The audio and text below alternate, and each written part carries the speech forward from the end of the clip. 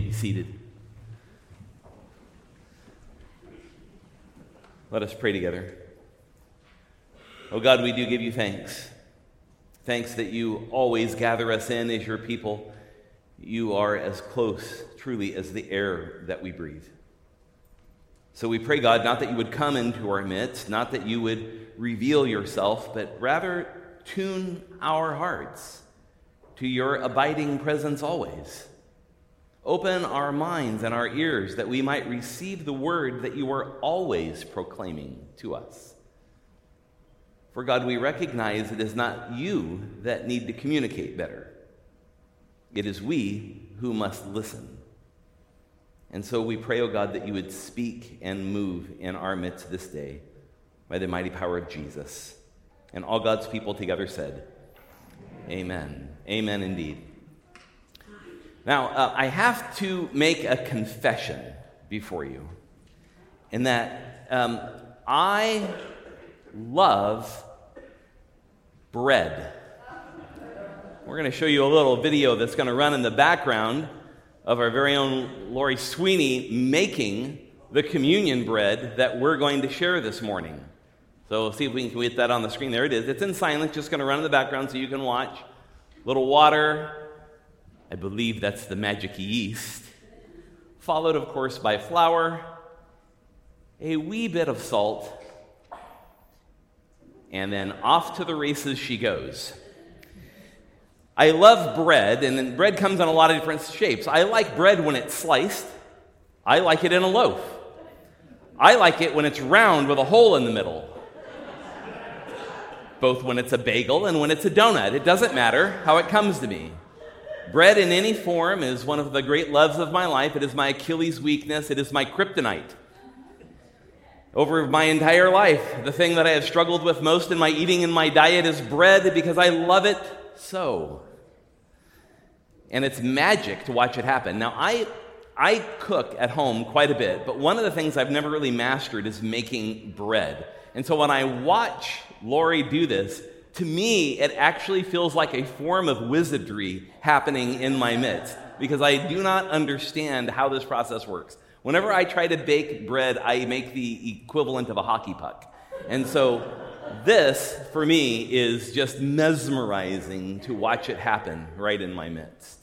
Now, one of the ingredients you probably saw her put in that mixture when she first started was yeast. And it was dry yeast that you put into water in order to activate it.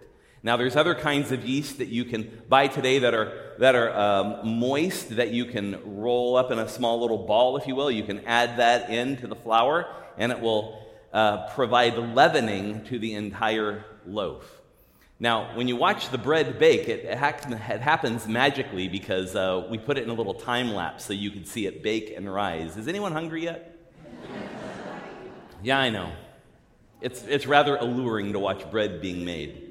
And there's the final product. Now, oh, very good. You got some golf applause out of that. It's very nice. Excellent, excellent. All right. Now, the parable before us today that you heard Mosavo read just a few moments ago is a parable about the leaven. And leaven, yeast, in this case, is the thing that a woman comes and hides in a batch of flour. And there's two parables in Matthew's gospel that sit right next to each other. There's the parable of the mustard seed, which the choir sang about in the anthem, and then there's the parable of the leaven that comes right after it. So for this morning, I'm going to focus, as you can tell, more on my obsession about bread. So we're going to be focused on the parable of the leaven, but the parable of the mustard seed is present to us as well. And this is part of our series of messages we're working through all during the season of Lent called Lost and Found. And it's not so much about how we go from being lost people to found people, but how it is for us in this Lenten season we can find strength, hope, patience, endurance, even in the moments of our life where we might feel a little bit lost. And so today, I want to talk about small things.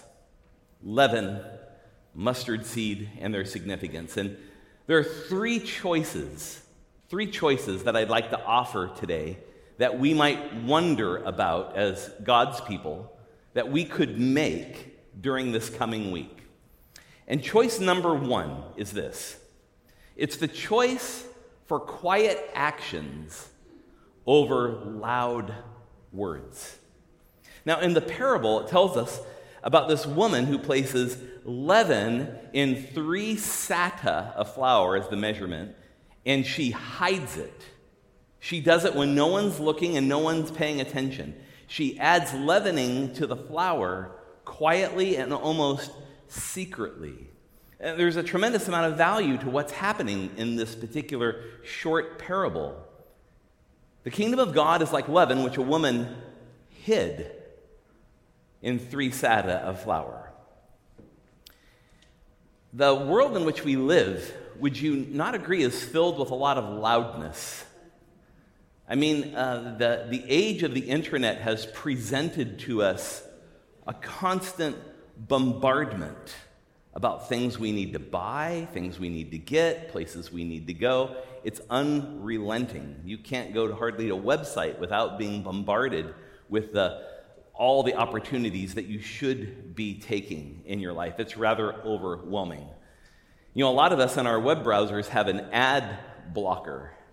I wish I had a blocker that would stop all of the other noise that comes my way when I'm using the internet. And even when we engage in activities like social media or even just news media, it seems like volume is rewarded and affirmed. And what we read in this parable is something very different. A woman hid the leaven in the loaf of bread that was there. It almost has this covert sort of quality to it. It's very much akin to what Jesus talks about in the Sermon on the Mount when he says, when you pray, go into your closet and pray in secret. And all of those spiritual disciplines Jesus talks about, whether it's prayer, whether it's fasting, whatever it is, we're encouraged to do those things quietly without drawing attention to ourselves. When I served the church in San Diego, we had a member of that congregation. I've mentioned to him maybe once or twice before. A very wealthy man, owned quite a few shopping malls in Southern California and a chain of restaurants up and down the California coast. And one of the practices he kept every day in his life is he would, at his desk, when he would first arrive in the morning, is he would write 2 thank you cards every day to people. And he would send them off in the mail, and they would arrive. So 2 thank you cards every day, 365 days a year. So you all can do your math, can you not? Like about 732 thank you cards going out every year. So one would wonder why someone who's a multimillionaire would spend time writing thank you cards every day. And what Bob would often say is that this was the way he was reminded to express gratitude. And so how wonderful it was to receive one of Bob's cards. I got 2 of them when I served as his pastor for 5 years. And they were just a delight. Thoughtful, well-written, specific. They were just encouraging words. Just a quiet, covert action he undertook every morning sitting at his desk, but it proved to bear so many results as he shared his faith with other people through such a simple practice. So a question we could wonder about this week is this: what quiet action can you take this week to bring love and grace in Jesus' name? And here's the rule: no one can know but you. No one can know but you. So what's one action you could take? Maybe it is writing some thank you cards. Maybe it's just doing some things for your neighbors or friends. Maybe it's just taking upon yourself these quiet actions of sharing your faith in Jesus Christ with other people without drawing attention to yourself. That's one choice we can make. We can choose quiet actions over loud words. Now, there's a second choice that we can make, and it's a nuance of the first one, but it is a little different. We can choose small actions over large gestures. Small actions over loud gestures. In the parable, it talks about a woman who takes a relatively small action. She takes a little bit of leaven. Now, back in the ancient world, there's no such thing as dry yeast. Dry yeast wasn't invented till late in the 19th century sometime. So before that, when you wanted to leaven anything, you had to use a starter. In other words, that was some dough or some other, even sometimes a slurry that you had from a previously made batch of bread that you would then dump into the mixture so then it would leaven. So it's very much like people bake sourdough bread today, where they use a starter as they make each and every loaf. And this is how it worked in the ancient world. They used a starter. So when it talks about how she leavened all of that flour, she hid that in there. So it's not a dry thing she put in it. She put actually a wet thing in a bunch of dry flour. Seems kind of odd, doesn't it? Well, it's a small action. It doesn't take much to have a significant difference. It's the same about the parable of the mustard seed, isn't it? Jesus says, consider the mustard seed. It's the smallest of all seeds, but from it grows a great plant. Now, I can tell you about mustard seed, how much it grows, because on my farm we lived on in Oklahoma, during the springtime, wild mustard seed would explode everywhere throughout our 160 acres. And if you wanted to have a good time, the good time was to get on the tractor and to cut that down. It's like being exposed practically to mustard gas. So you would have to wear goggles and a mask, because as you got it's so powerful. And it was so hard to stop it from growing. It would grow everywhere. And the variety of mustard seed that grows in ancient Palestine, it still grows there today. That small seed can grow a bush that can be 7, 8, 9 feet tall. And like Jesus says, the birds of the air can come nest in its branches.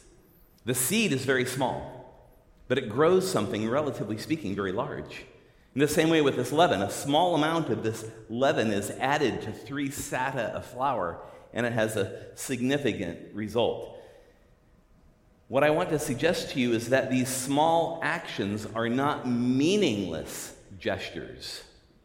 They're very meaningful, but they're meaningful in their effect, not in how they start out. Now, we place a lot of value on small things in our world today. You may not think that we do, but we place a tremendous amount of value. What would happen today if you were to lose these? These are my keys, and if I were to lose these keys, my life would be thrown into utter calamity, wouldn't it? The same way if you would to lose your cell phone, your life would be thrown into calamity. These small items are things that represent significance for us in many different ways in our life. There's a passage of Scripture that I think we need to hear. It's a different one. I'm going to put it on the screen. It's Zechariah 4:10. How many of you have been reading Zechariah lately? No one? No one's been reading Zechariah lately. Zechariah is a fantastic book. It's the second to last book in the Old Testament, and it's filled of stories about Zechariah, who has a series of night visions, or like nightmares he has, and they're wonderful pictures he has. And this particular vision is about a leader in Judah centuries before Jesus called Zerubbabel. And Zerubbabel seems like a nobody. And listen to the verse 10. Just the first part. It's a rhetorical question. For who has shown contempt for the day of small things? Such a great verse of Scripture. Who has shown contempt for the day of small things? And in this case, that's Zerubbabel, this nobody, out of which Judah and Jerusalem are going to be rebuilt after their exile. It's a great passage of Scripture. You see, we live in a world that appreciates large things, grandiose things. When was the last time you saw a newspaper article about the smallest skyscraper ever built? You don't read about them very often, but the tall ones you do all the time.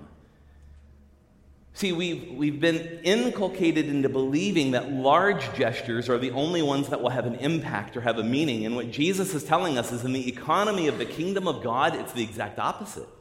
It's not large gestures that make big shifts and change. It's small, little actions that make the difference. Like a woman hiding leaven in some flour. Like a small little seed being planted in the ground that turns into a very large bush. There's a story of a woman who had gone through her process of being trained as a nun, and she was deployed in the late 1920s to Calcutta, India. She lived in a convent, and then for 17 years she would go to a nearby Catholic school to teach. And 17 years, back and forth, this woman went, living in the convent, teaching at the school location. And after doing that for 17 years, in 1946, this woman decided that she was going to move out of the convent and move into the neighborhood where she had been teaching. And so she left the convent with some consternation around that. It was a bit controversial for her to leave the convent, and she went and lived in the neighborhood where she had been teaching. That woman, as you know, is Mother Teresa. And the movement that she started in Calcutta of serving the poor and oppressed didn't start until she moved out of the convent. So how many thousands of lives were changed by that woman's actions that started out as what? A U-Haul truck. A tiny, tiny, tiny little action that turned into something that was huge. So a question we might wonder about when we talk about small actions. What small action of Christ's love might you take without regard to the outcome? What action could you take without regard to the outcome? And here's the rule. No one can do the action but you. So you can't try to get somebody else to do something. You have to do it yourself. What small action of Christ's love might you take without regard for the outcome? There's three choices, and here's the third one. Choose multiplication over addition. Choose multiplication over addition. Now, the woman in the parable is not without ambition. It says in the parable that the kingdom of heaven is like leaven that a woman added to 3 sata of flour. Does anyone in the room know how much 3 sata is? It's 50 pounds of flour. And when that leaven mixed together with the 50 pounds of flour happened, that would yield enough bread to feed 150 people. It starts out as a very, very small amount of leaven, but when mixed together with the flour and then bread is made from it, 150 people are fed from what started out as a very small amount of leaven. She, in many ways, in the parable, chooses multiplication over addition, but be careful of what Jesus' language here is. The kingdom of heaven is not the woman. The kingdom of heaven is what? The kingdom of heaven is like leaven that a woman hid in 50 pounds of flour.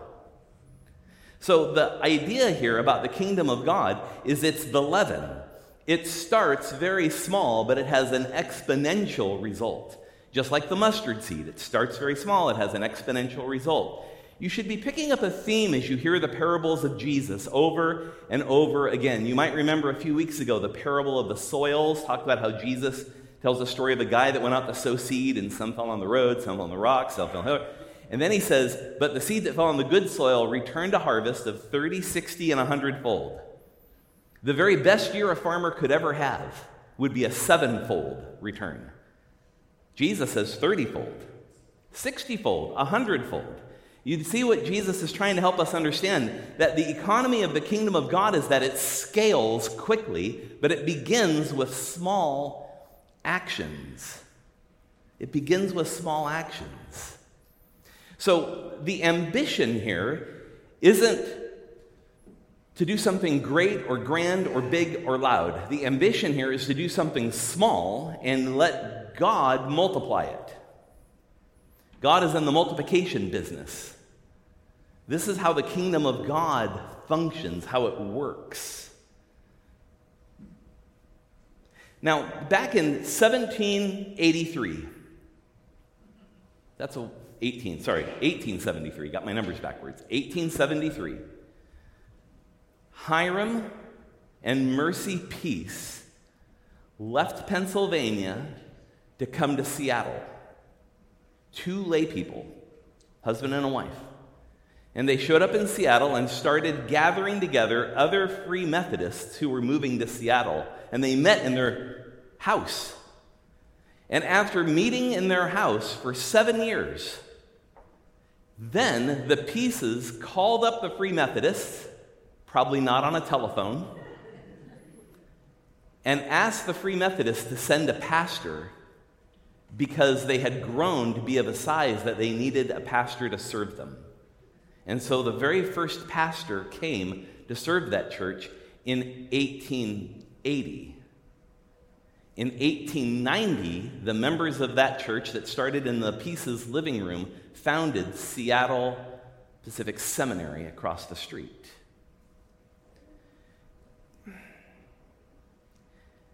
The Pieces were lay people. Do you think they called the Free Methodist mothership and asked permission to come to Seattle? What did they do? They picked up and came to Seattle on their own without asking for permission from anyone to start a life here and to start a Free Methodist movement in Seattle. It's a marvelous story. We're sitting today in a building and in a community that is the legacy of their decision. They prayerfully sought the Lord, and God said, go to Seattle and start a movement, and they did. Just as much as any one of us sitting in the pew today could make the very same decision. Choose multiplication over addition. This is the economy of the kingdom of God. And one of the things I believe about the kingdom of God is this, that when Jesus is talking about the kingdom of God, I believe that he's dominantly talking about himself. That where he is located, where he is present, the kingdom of God is present. And so Jesus himself is the lesson of this parable. Jesus himself is the lesson of the mustard seed, of the soils. Here's an obscure guy who comes from a city called Nazareth in Palestine, way up in the north, a city nobody really cared about, born to a family that nobody really knew very well. And from that little seed, from that little beginning, from that little tiny place that was forgotten in the ancient world, comes the Savior of the world. Does this sound familiar? This is a theme that repeats itself again and again and again in Scripture, and as God's people, just take a moment and soak in that truth. Soak in the truth that even the smallest choices that we make in life, if we give them to God, if we surrender them to God and place them at the very feet of Jesus, God can multiply them into something that we will never imagine. What if you had a whole church filled with people that wanted to do that? Look around. We are that church.